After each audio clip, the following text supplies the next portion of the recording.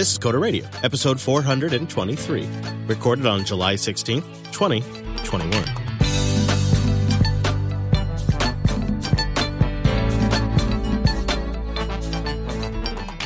Hello, friend, and welcome into Jupiter Broadcasting's weekly talk show, taking a pragmatic look at the art and the business of software development and the world of technology.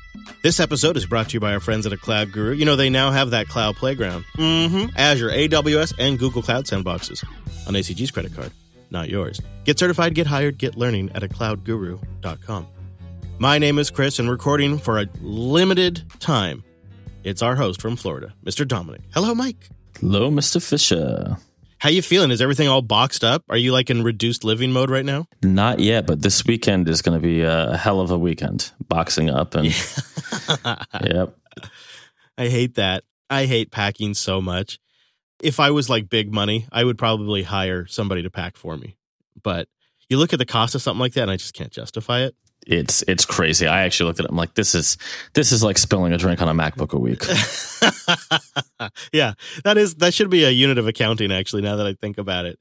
Did you see Qualcomm this week was posting that they've got something in-house that's going to blow the pants off of the M1 and that they have plans to compete with Apple Silicon in PCs? Qualcomm's going to save us. They're going to save us from our six-color tyranny. Okay.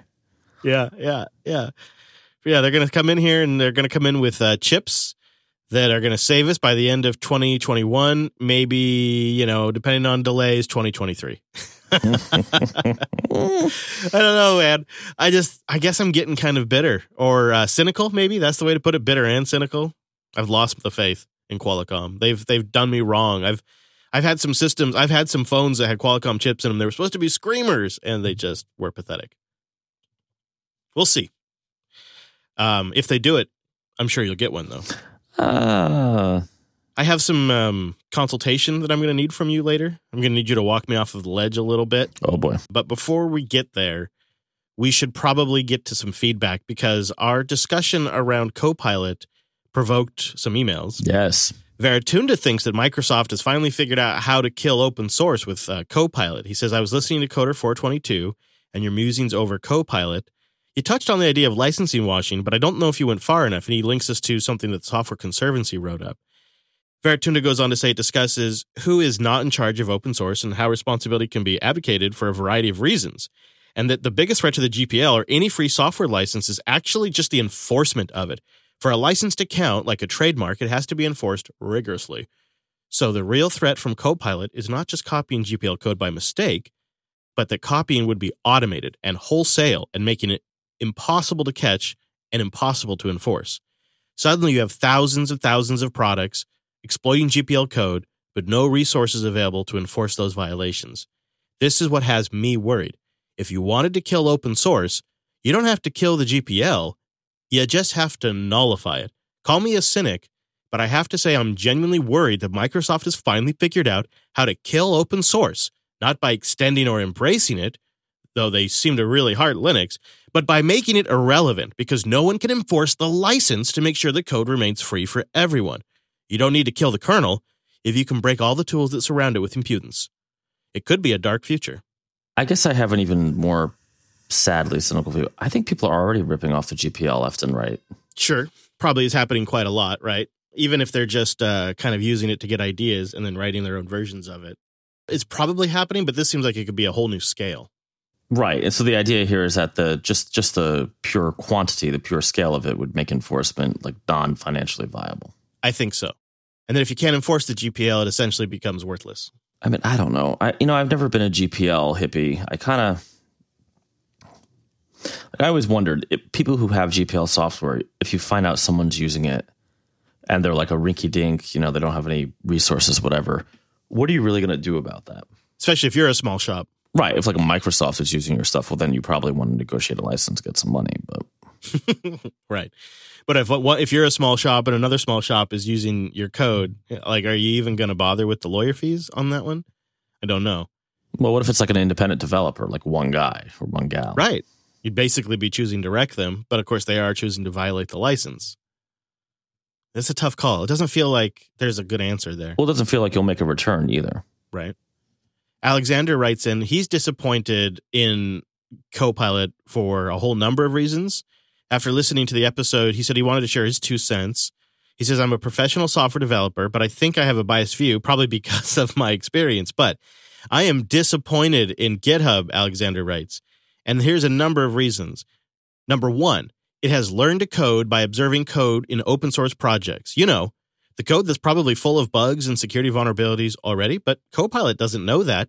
So it's just going to suggest happily a buggy implementation. Number 2, what about dependency management? Let's say one tries to use Copilot for Python web development. Now, imagine that project solves 2 tasks, which are typically solved by 2 different web frameworks. Under a normal circumstance, you'd choose a single framework and use it for both tasks. But I suspect that Copilot will produce code using 2 different frameworks, which won't play well together at all. And then there's that licensing thing. Number 3, Copilot does not attribute the produced code. So one may just unknowingly include code from, say, OpenJDK. And I'm sure Oracle will be so understanding about that. And number 4, and he says this is probably my most biased point, but Copilot actually tackles the most interesting and creative part of software development. Why not have it focus on code review instead? It'll be helpful to have a bot that finds code smells, inefficient implementations, and a lack of test coverage for extreme cases. Why not invent tools to automatically create reproducers from users' bug reports? You know, like a bot that tries to find the best minimal number of steps to reproduce a bug. That would be invaluable. Why not tackle automatic issue triaging? Summing it all up, surely professional developers are not going to use this in an existing project.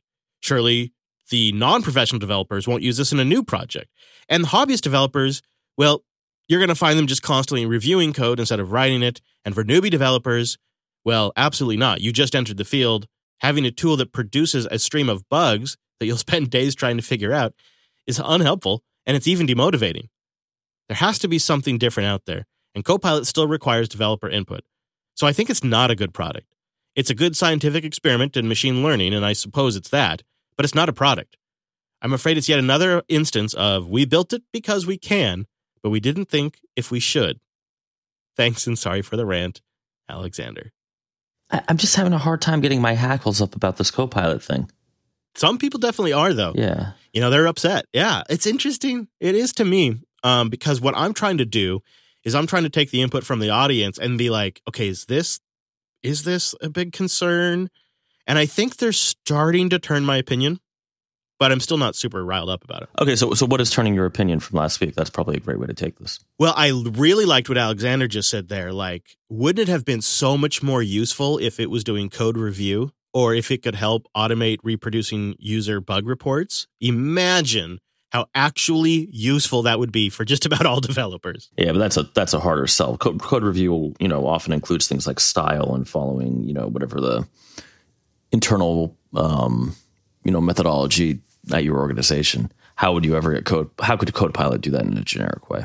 Yeah, it'd have to be tuned for each. Yeah, you're right. That would be tricky. Mm-hmm. Yeah. I think they are starting to convince me, though, that it's sort of a misconceived science experiment and not so much a product. That's sort of where I'm shifting there. And I do kind of see Veritund's point about potentially enabling license washing at like a massive scale. And that seems like that could be an issue. But that's one of those that we just won't know if it's a real problem until we're a year down the road. I mean, I just feel like this is one of these things that's going to get a lot of hype, but in reality is not going to be used by like serious people very much at all. Yeah. Or it's the future of programming. Or that. Yes, or that. Yeah. All right. Well, Chuck wrote in about solving sleepless nights, which is something that you and I have been struggling with recently. Oh, yes. And just had a little bit last night. It says, regarding your insomnia, I have a strategy that has been working for me lately. My Pebble Classic Misfit sleep and deep sleep numbers tell me that I'm getting about, 6 hours on average. Some nights it's bad. It's like 2 hours. And I try to get all of that in one block. And recently I've been waking up after 3 or 4 hours. I'm just up. What happens is I'm wide awake and I have trouble getting back to sleep. Yep. So he found this YouTube channel called Dractionphil. I'm saying it wrong, but I'll have a link in the show notes. But here's the idea. It's a military naval historian that just speaks in a really monotone tone the entire time. And he says the key is, and I completely agree with Chuck here, the key is to get in on a topic that, you're kind of interested in, but has nothing to do with your work or life. So it doesn't trigger like any stressors, doesn't make you think about things you got to do. And it's complicated enough that it keeps your attention, but you can also just sort of drift out and listen to it again and again and again. He says maybe you might be into lectures or something like that. Like stuff like Galileo orbiting Jupiter. He says you go find the lecture you like on YouTube and then use YouTube DL to download it as an MP3 or something like that and throw it on your phone. Yo ho ho, a pirate's life for me. This is what I use Audible for. Just this morning, I woke up at 3:00, which I'm sure you can hear in my voice, audience. Band problems. We need to have a special stinger or jingle for it. Groups for online support group for old men or men that are becoming old men and then having the existential crisis that they're realizing they're getting older. That's the support group I need right now. The problem is more the realization, right? Right. Because I told my mom, I'm like, I'm starting to realize getting older sucks. And my mom looked at me and she's like, oh, child, you are so young still. You have no idea. And I'm like, yes, I realize I hopefully still have a ways to go. But it is no doubt in my mind that I have come to the point where I'm realizing, I am getting older and things are changing. And I think my eyesight's changing. Obviously, a lot of other things have changed. And it's sleep is one of them. And so I have tried to employ this with Audible, where I'll try to get a book that it keeps my interest enough, but not so much that I can't fall asleep. It's a tricky line to walk. I like the idea of adding YouTube to the mix. Something else that I've done, which I don't think is good, but just makes me feel like I'm in control a little bit, is I'll just get up and work. And I know I shouldn't, but honestly, at least then I'm productive with that time. And as you know, no one's up, right? So it's quiet. It's surprisingly a productive amount of time. But the issue is that I'm just wrecked for the next 2 days. It takes me a while to bounce back now, That's what I'm going through right now. I was up at 3:00, or it was 3:30 actually. So I got up. I couldn't get back to sleep, and I had a choice. I have a bottle of ZzzQuil, but now that's late enough that if you take the ZzzQuil, which for those who don't know, it's like NyQuil without the medicine part, it's just sleeping, whatever. You're going to be there's no hangover like a NyQuil hangover. It's terrible. You're going to be so groggy. Yeah, you got to take that 8, 9 o'clock at night. That's what you 8, 9 o'clock, 7:30 maximum. Yeah, okay. So yeah, that's probably safe. So then staring at me is my MacBook Air. And it's like, you do have a bunch of Python to write. And I was like, oh, God. So there I went. Yeah, that's sort of been it's there's a lot of people that are waiting for responses from me. There's things that are for this road trip that are coming up that are pending until I can get to them. And every time we get to a phase in the planning for this road trip where something is waiting on me, it stresses me out because I've got 2 weeks or so before I'm leaving, and there's just not enough time. And we're going to have swag on the road trip, and we're going to have a website that goes live, and we have a live tracker, and we have people that are joining us at the meetup. We have special guests that are coming in, and we're getting their flights taken care of and all of this stuff, right? And at each kind of major phase, something gets held up on me waiting, and I legitimately can't respond to the stuff and answer the stuff while I'm recording, which happens 5 times a week. So it's tricky. It really is. And so when I'm up late, sometimes I just bang out a whole bunch of emails. I'll just do a whole bunch of emails, or I'll work on the website that we need for the road trip. I'll just do something like that I just never get uninterrupted time for. And I'm not always going to employ this strategy, but while I'm busy and things are on my mind, I'm just going to use the time for that. But I really like the suggestion, Chuck. I like the idea of that military history YouTube channel. I will throw a link to that in the show notes because I went over to that channel this morning and checked it out, and I like it. I think, that stuff's kind of cool. And he included a link to a naval ship that was built here in the Seattle area way back forever. So it's kind of neat. Very cool. Meetup.com/Jupiter Broadcasting. We have 2 meetups, Salt Lake City on August 7th and in Denver on August 20th. There's going to be swag and goodies, and some of your favorite JB members will be at some of these events. We'd love to see you. I'll also have a tracker at colonytracker.live. That's colonytracker.live. When that's all up and going, that little tracker page will have a meetup link on there and stuff. If you want to do a micro meetup with us along the way, that's something we'll be doing too. The whole idea really for this road trip was there's been no events for a long time. The last event I went to was Texas Cyber Summit, which was a stinker.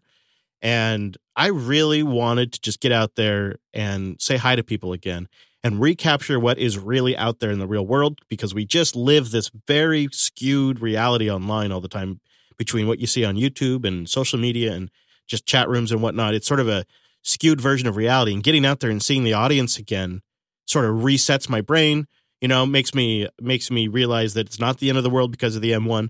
And then additionally, it's really about getting to see some of our team members that we haven't got to see since Jupiter Broadcasting went independent.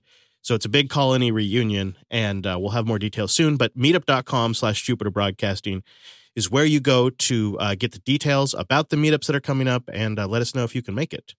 And let's thank Linode, linode.com/coder. They are making this colony reunion road trip possible. They started in 2003 as one of the first companies in cloud computing because they were just geeking out about the technology that was landing in Linux. That's 3 years before the other enterprise providers.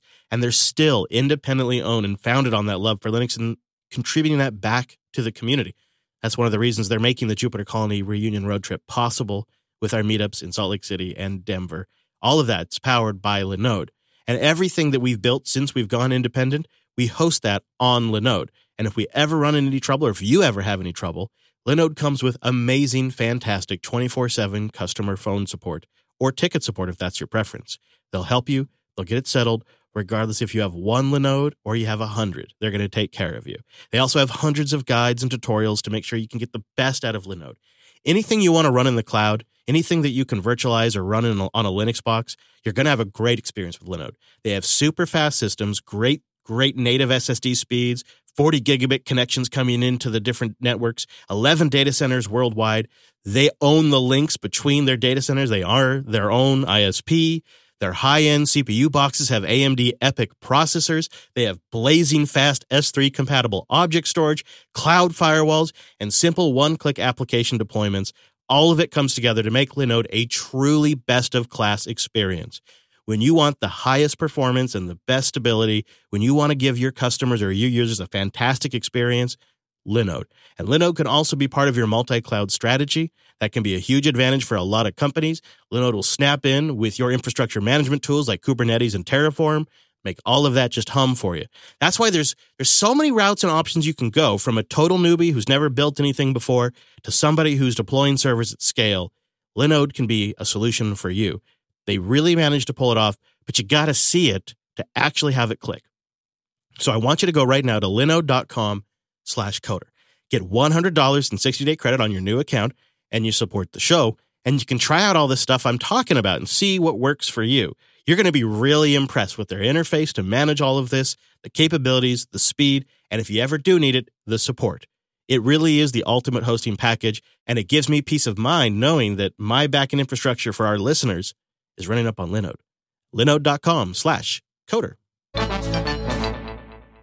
So Microsoft has announced Windows 365, which provides an instant-on boot experience with cloud PCs managed fully by Microsoft. They say the instant access lets workers stream Windows with either a web browser or an application to their Mac, iPad, Linux machine, and Android devices. You pick up right where you left off because the state of your cloud PC always remains the same, even when you switch devices. They create a virtual PC for you in the cloud.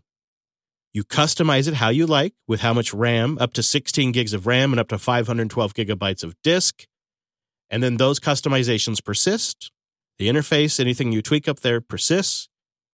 The company has built it on top of its Azure Virtual Desktop platform, so it can also snap in with any of the administration that your company might have with Azure and Azure Active Directory, i.e. when they create you an account now, they can automatically just provision you a virtual PC, standard by their image. Microsoft will be launching Windows 365 on August 2nd, 2021, to a business of any size. It is officially here, the Windows experience in the cloud, managed by Microsoft, designed to run on any device, even a web browser. I kind of think this is a great deal for Linux users. Yeah, I didn't think of it in terms of Linux users. I was thinking more in terms of the enterprise, but I'm curious, well, What's the angle there? Well, imagine you got a guy like yourself, right? Where you got a Thelio system, you've invested quite a bit in the Linux ecosystem and Linux hardware, but you have these jobs that come up that just require Windows. This now is your solution. For some low monthly rate, you could have a couple of these virtual PCs up in the cloud that anyone on your team can log into with all of your development tools and your environment already set to good to go. And it remains there, ready for you to access at any point in time. All you need is a web browser. You want to do it from your iPad? Have at it, Haas. You want to do it from your Thelio desktop? Have at it. And it means you can just stay on Linux in this theoretical world. And when you do need Windows, you have it on demand now. Kind of like having the Mac Colo, only this is clearly a better solution. Oh, interesting. Yeah, that does make sense. I was thinking for enterprises that don't want to give people, particularly in the work from home world, like computers that have their data on it, give them one of these and then you can revoke it once the person's not with the company. That's probably got to be one of the biggest use cases. Work from home, secure PC. Or even temp contract employees. Right. Yeah. And, I could see a lot of office spaces that don't even want to bother with any local physical hardware. I've seen a couple of companies in the last few years that have really no LAN to speak of. I've even went into a company that doesn't even have Ethernet. They just have Wi-Fi. And they have no file server. They have no domain controller. Everything is cloud-based. The users come to the office, they get on the Wi-Fi, and then all of their login stuff, everything is through the cloud. Interesting. Why not now? Why not the whole PC? Right. And I'm assuming you can roll back states with this so that you're not, I would think, yeah. If something bad happens, yeah. It seems like this was a long time coming. This was foretold by the ancients. Yeah, this isn't a shocker, but it is... I don't know. For some reason, it still did kind of catch me by surprise, I would say. And I think a part of, although not, I guess in retrospect, not too surprising, is how hard they're leaning in on the iPad and Linux angle on this. All of their official documentation and all of it talks about it. Run Windows on your iPad. Brr, brr, brr. Is that a huge? Well, Microsoft loves iPad. That seems like a weird thing to lean into in their announcement. Clearly your use case that you just outlined, Windows shops that are just going to deploy virtual Windows, is going to by far be the vast use case for this. Right. I mean, yeah, I guess it's buzzworthy. I guess it gets headlines written. That must be part of it. Yeah, I don't know. I think this is still going to be pretty much an enterprise tool, but I like it. Would you try it? Yeah, would I try it? Maybe. I mean, I just took a look at shells.com, or I think it's just Shells. Similar idea. They're pretty cool. They do mostly Linux stuff. I don't know. I bought enough hard drive space that I can just dual boot, right? This is going to be a first-party managed experience, though, right? Microsoft, in theory, could... Oh, yeah, they can optimize. Right. And they're using RDP on the back end here, which is, I think, probably better than what you're going to see with Shells, because Shells is using Spice, and then they're bringing that into the browser. And it's good. It's a pretty good experience for what it is, but it's not as performant as RDP is. You seem all right. Yeah, you seem pretty hot on it. I mean, I think in the enterprise this would be great, right? You need to give someone a PC and you want to control it. I see absolutely nothing wrong with it. Yeah, well, because you know what? For me, I've always felt like the best way to use Windows is in a virtual environment, in a contained space. It's not your primary desktop. You access it when you need it. If something goes wrong, you can revert a snapshot. Even when I want to if I've ever wanted to run a Windows server, I'd run it under virtualization. It's like an insurance policy for me, and I prefer this over on the bare metal. Well, and a good dev angle here too is testing on different Windows configs. So that is definitely something I would look into. What do you think of the name Windows 365? No, whatever. Everything's got to be 365 now with them. I guess. Does that mean it's cloud now? Is that their thing? If it's 365, it's the cloud version. Yeah, I think that's anything that's a service is 365. I'm not using Windows on Christmas. I'm not using Office on Christmas, so they can go. You're taking at least Christmas and Easter off. Yeah. Would you use GNOME? Okay. All right. So it starts off reasonable. Okay, this has really gone around like a wildfire. I shouldn't say that, but it really has. A GNOME developer has been doing a 4-part series about GNOME. His name is Tobias Bernard, and he's done part 1, 2, and 3, and they didn't get a lot of attention. But then he did part 4, where he talks about GNOME's values and its principles. I'm going to preface this. This is one developer. This doesn't necessarily represent the entire perspective of everyone involved in GNOME. However, it probably represents at least some of the widely held feelings and beliefs in the GNOME team. And I'll tell you, I read this and I just really had a bad feeling. So a couple of the points that, and I'll link to the full article, but a couple of the points that Tobias makes is he explains that GNOME's view is they must avoid user preferences and settings as much as possible because every preference has a cost in development time. I agree with that. That is true. Every preference adds complication. It adds another thing you have to test. I agree. And I think it's a reasonable design philosophy to try to reduce the amount of user preferences that have to be set. And he says they prefer to instead tackle the underlying problems that cause excessive options. The only thing is with the GNOME project, it seems like this is taken to an extreme where it means there can be no user configuration options. Then he goes on to say, and this one I kind of strongly disagree with, the traditional desktop is dead. Yeah, I'm not sure I buy that at all. And I don't really agree with that because I think Apple and Windows are still selling quite well. Especially with what we just saw with COVID too, work from home laptop sales spiked, right? I mean, I don't think it's dead. And it concerns me that a desktop maker thinks that. But anyways, it goes on to say, system-wide theming is a broken idea.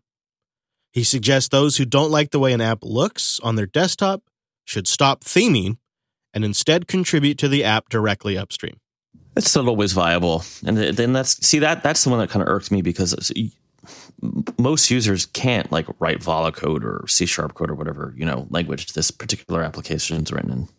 Yeah. And in particular, again, like I find it a reasonable argument that theming adds variability. It makes it hard for the developers to exactly expect and test what their app's going to look like on every system.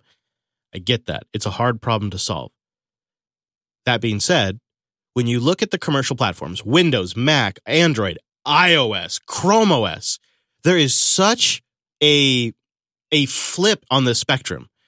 Back when I first got into Linux in the late 90s, you could get resource fork editors for Mac OS, and you could get theme packs for Mac OS. And Windows had a plus pack that included new themes and a way to tweak the UI. And there were companies like Stardock that would make cool tools to modify the way your PC looked. And then when these first smartphones came out, the ones that ran Windows CE and Palm, you could customize the crap out of those. You could customize the crap out of those UIs and put little widgets everywhere and up in the little toolbars and do all kinds of stuff. And now, in 2021, we have swung so far the other direction. User customizability and user control is essentially gone, instead replaced by standardization, standard controls, standard way of doing things. Reduction of settings is always a goal now. And there is a place in the market for that. That's fine. But I also feel like more than ever now, more than when I even started using Linux originally, there's also a place in the market for a desktop environment that does let you have some power and control and does let you customize it. And I would go on to argue that giving the user the ability to customize their theme and tweak their desktop, as silly as that sounds and as much of a headache as it is for developers, inspires people to tinker and become curious with their computers. And it's what creates the next generation of people who are building systems and tweaking systems. Because they can investigate, because they can explore their curiosity, they can open up the hood and they can play around with the engine. And I think that's probably more important today than it's ever been because it doesn't exist at all in the general market. And so for GNOME to come along and say, well, what we're going to do is we're going to lock everything down and we're going to make it just as bland and generic as all of the commercial platforms. Well, then what's their differentiator here? Because the market's already spoken. Chrome OS came out after GNOME Shell and has destroyed them in market share for other market reasons. But let's just be honest here. Like, who's your market? Who are you going for? And then the last one, Mike, the one that truly gets me angry, legitimately made me decide I am no longer ever using GNOME Shell. And it's such a damn disappointment, especially after the project specifically made outreach to extension developers to improve the extension experience, which we've talked about on this show.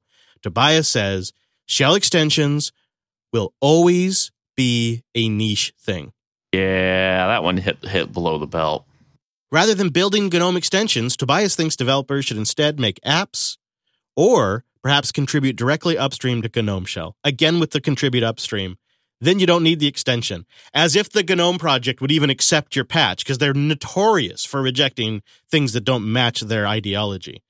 And the bombastic statement of ridiculousness that GNOME Shell extensions are niche is the opposite of reality.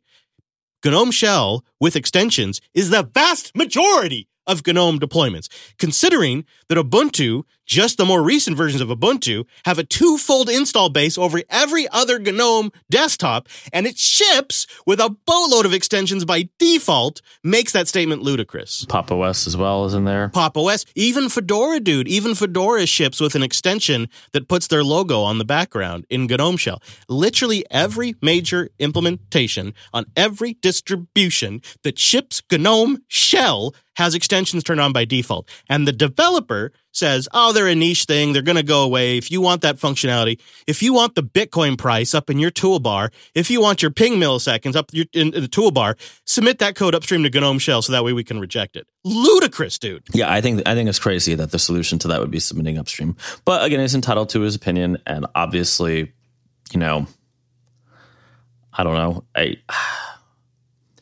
The dream of GNOME extensions was a great dream. It's well documented that I have some reservations about it, but I don't think the answer is everybody has to fork GNOME and write in their own features. That's for damn sure, right? So it's interesting. It's sad.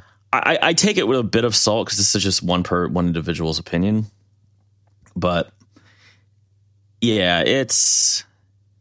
I think the problem is he starts from the premise that the traditional desktop is dead. And so it gets really easy to make grand statements that are just not true. Yeah. Because people do spend their day working on their desktop. And I know for myself, at least, whether I'm on Mac or Linux or what, I know how each OS works and it works the way I want it.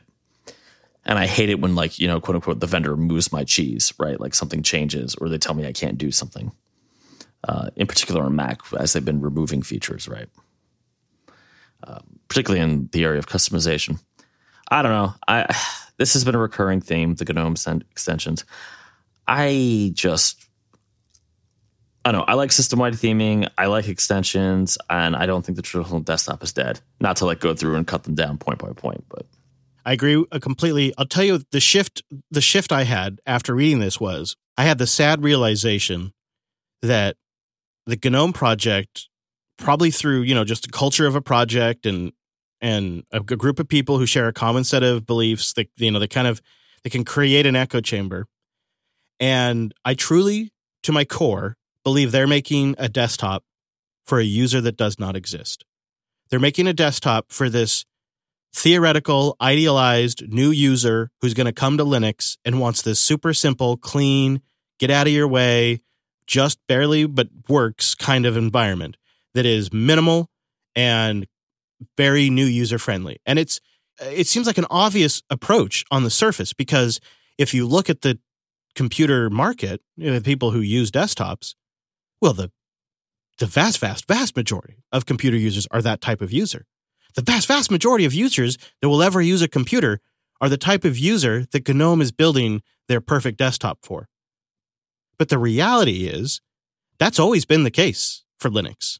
And the commercial platforms are already providing a solution to all of those users.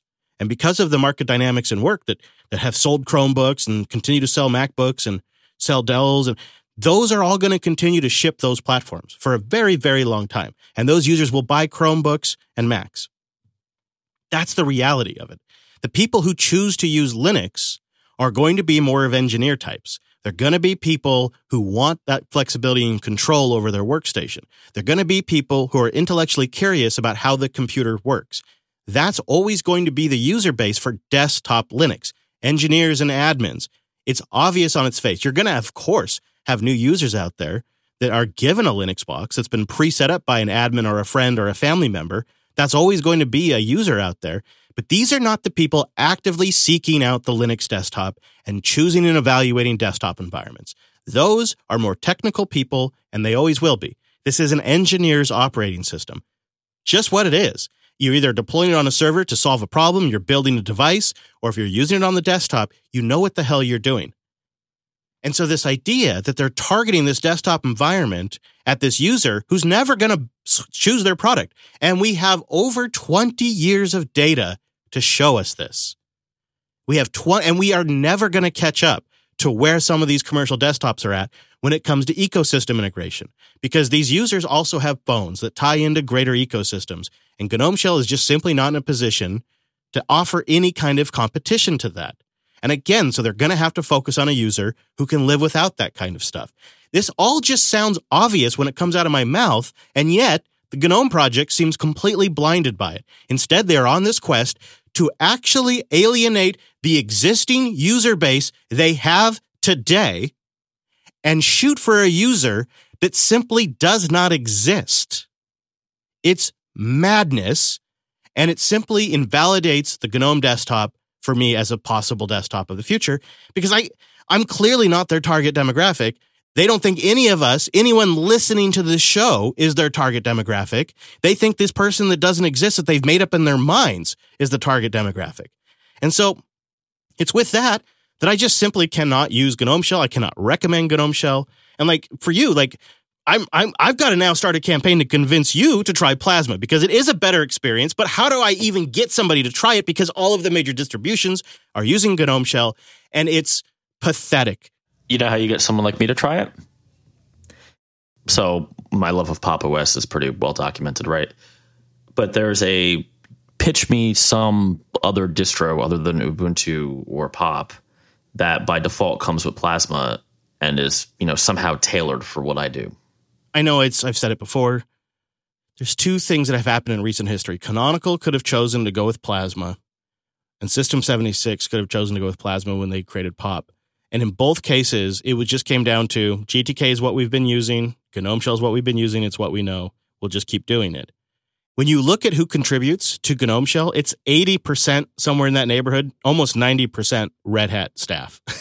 It's so clearly a Red Hat project that we all pretend like isn't a Red Hat project. Right. And it's Red Hat that's driving this. And I have a lot of respect for what they do. I think the team has done a lot of hard work. A lot of good development has come out of there, but it's just no longer for me. And I'm still going through the mourning process. I've lost a friend. I just want to say, as we've been on the air, my work Slack is blowing up because we're recording during the day, and they're debugging some problem. It doesn't really matter, but people are all talking about how they've now customized their GNOME terminals, and the couple people on Mac are like, well, how come we can't do transparencies and background images in our terminal? They got to get iTerm. That's why. That's why you got to get iTerm, right? It's because Apple decided that you can't have that. Didn't they used to? I could have sworn it used to. You used to. They actually took it out. Okay, just like a small digression here. I was working on Windows the other day in a VM because I destroyed my Windows machine, and the Windows terminal is just it's a joy. As a terminal emulator, right? It's awesome. I don't understand why I can't have that on Mac. Well, I mean, I know you're such an iTerm hater, but I tell you, I think Windows Terminal was heavily inspired by iTerm. Isn't iTerm not being updated anymore? No, it's updated. Oh yeah. I know. Yeah, what I would do if I were you is I'd have one terminal that's the Mac terminal. That would be my x86 terminal. And then I'd have one terminal that's like my M1 compatible terminal or something. Because, I never, ever run the M1 terminal. Oh, really? It's all x86. It's still that bad, huh? It's still a hot mess? Well, I'm doing a lot of Python-y stuff. And it's just, I got to compile this. That's got a long tail. I actually renamed terminal to terminal M1. And I have another terminal that's, just like a copy of it, but set to launch in Rosetta mode. That's, terminal. That's a Rosetta terminal, rather. Yeah, I'm just, I don't know, man. After I read this, I had to sit with this GNOME stuff. Made me sad. Yeah, but remember, nothing is forever, right? I don't know. I mean, we'll all be rocking iPads, and my long guy just loves it when we record. Yeah, especially during the day. Yeah, I think because I'm really struggling to stay on the Linux desktop these days. Plasma makes me happy, but it's not perfect, especially when I start getting to Wayland and multiple monitor setups with multiple refresh rates, and one that's high DPI and one that's not. one that has HDR, and one that doesn't. It's a real hodgepodge monitor setup I have right now, but I just simply can't afford to replace all of them, so it is what it is. And it's really a struggle bus these days to just use desktop Linux, especially when you have things like the M1 coming out and the M1X pending. You have Windows that seems to be getting better and better. I mean, I'm never going to switch to it, but like the pressures really seem to be mounting against desktop Linux. And at the same time, you have the lead desktop project and one of their lead developers going on about how the desktop's dead and about how extensions are niche. And it's like, wow, could you be any more detached from reality? Like the people that have the future as desktop Linux in their very hands seem delusional. Delusional. I like it. Seriously, they think the traditional desktop is dead and they think extensions are niche, or at least Tobias does. In my opinion, that sounds delusional. Yeah, but again, it's just one dude. And I just don't see how anybody with a straight face could say traditional desktops are dead. They're not dead. People work on them every day, especially Linux people who are, overwhelmingly IT pros of some kind, whether developers or sysadmins or DBAs or whatever. I hope you're right. Audience, let me know what you think. Coder.show/contact, or you can weigh in on anything we've mentioned here or anything else you'd like. If you haven't joined our Coder QA team yet, coderqa.co. We have a new Coderly that's getting recorded soon and released very soon. You get that and access to all the previous ones. You support the show. You get a limited ad feed and that special bonus Coderly report. And that is all at coderqa.co. Thanks to everybody who does support us. It means a lot. Mr. Dominic, is there anyone you want to send people anywhere? You want to send people? Maybe to your long guy? Maybe, I don't know. Yeah. No, you know what? Yeah, I've been a little inactive on the socials, but follow me at Twitter at Dominugo. I'll probably pick back up in a week or two. Yeah, once, you can always send us some moving pictures. People love that. Yeah. Oh, yeah. Oh, so much fun. I'm at Chris LES. The network is at Jupiter Signal, and the show at Coder Radio Show. Links to what we talked about today, well, that's over at coder.show/423. You'll also find that contact form I mentioned, as well as our RSS feed and links to our back catalog and all of that. And head over to jupiterbroadcasting.com/calendar to get our live time, so you can join us when the Coder Radio program is live. Thanks so much for joining us on this week's episode of Coder Radio. See you right back here next week.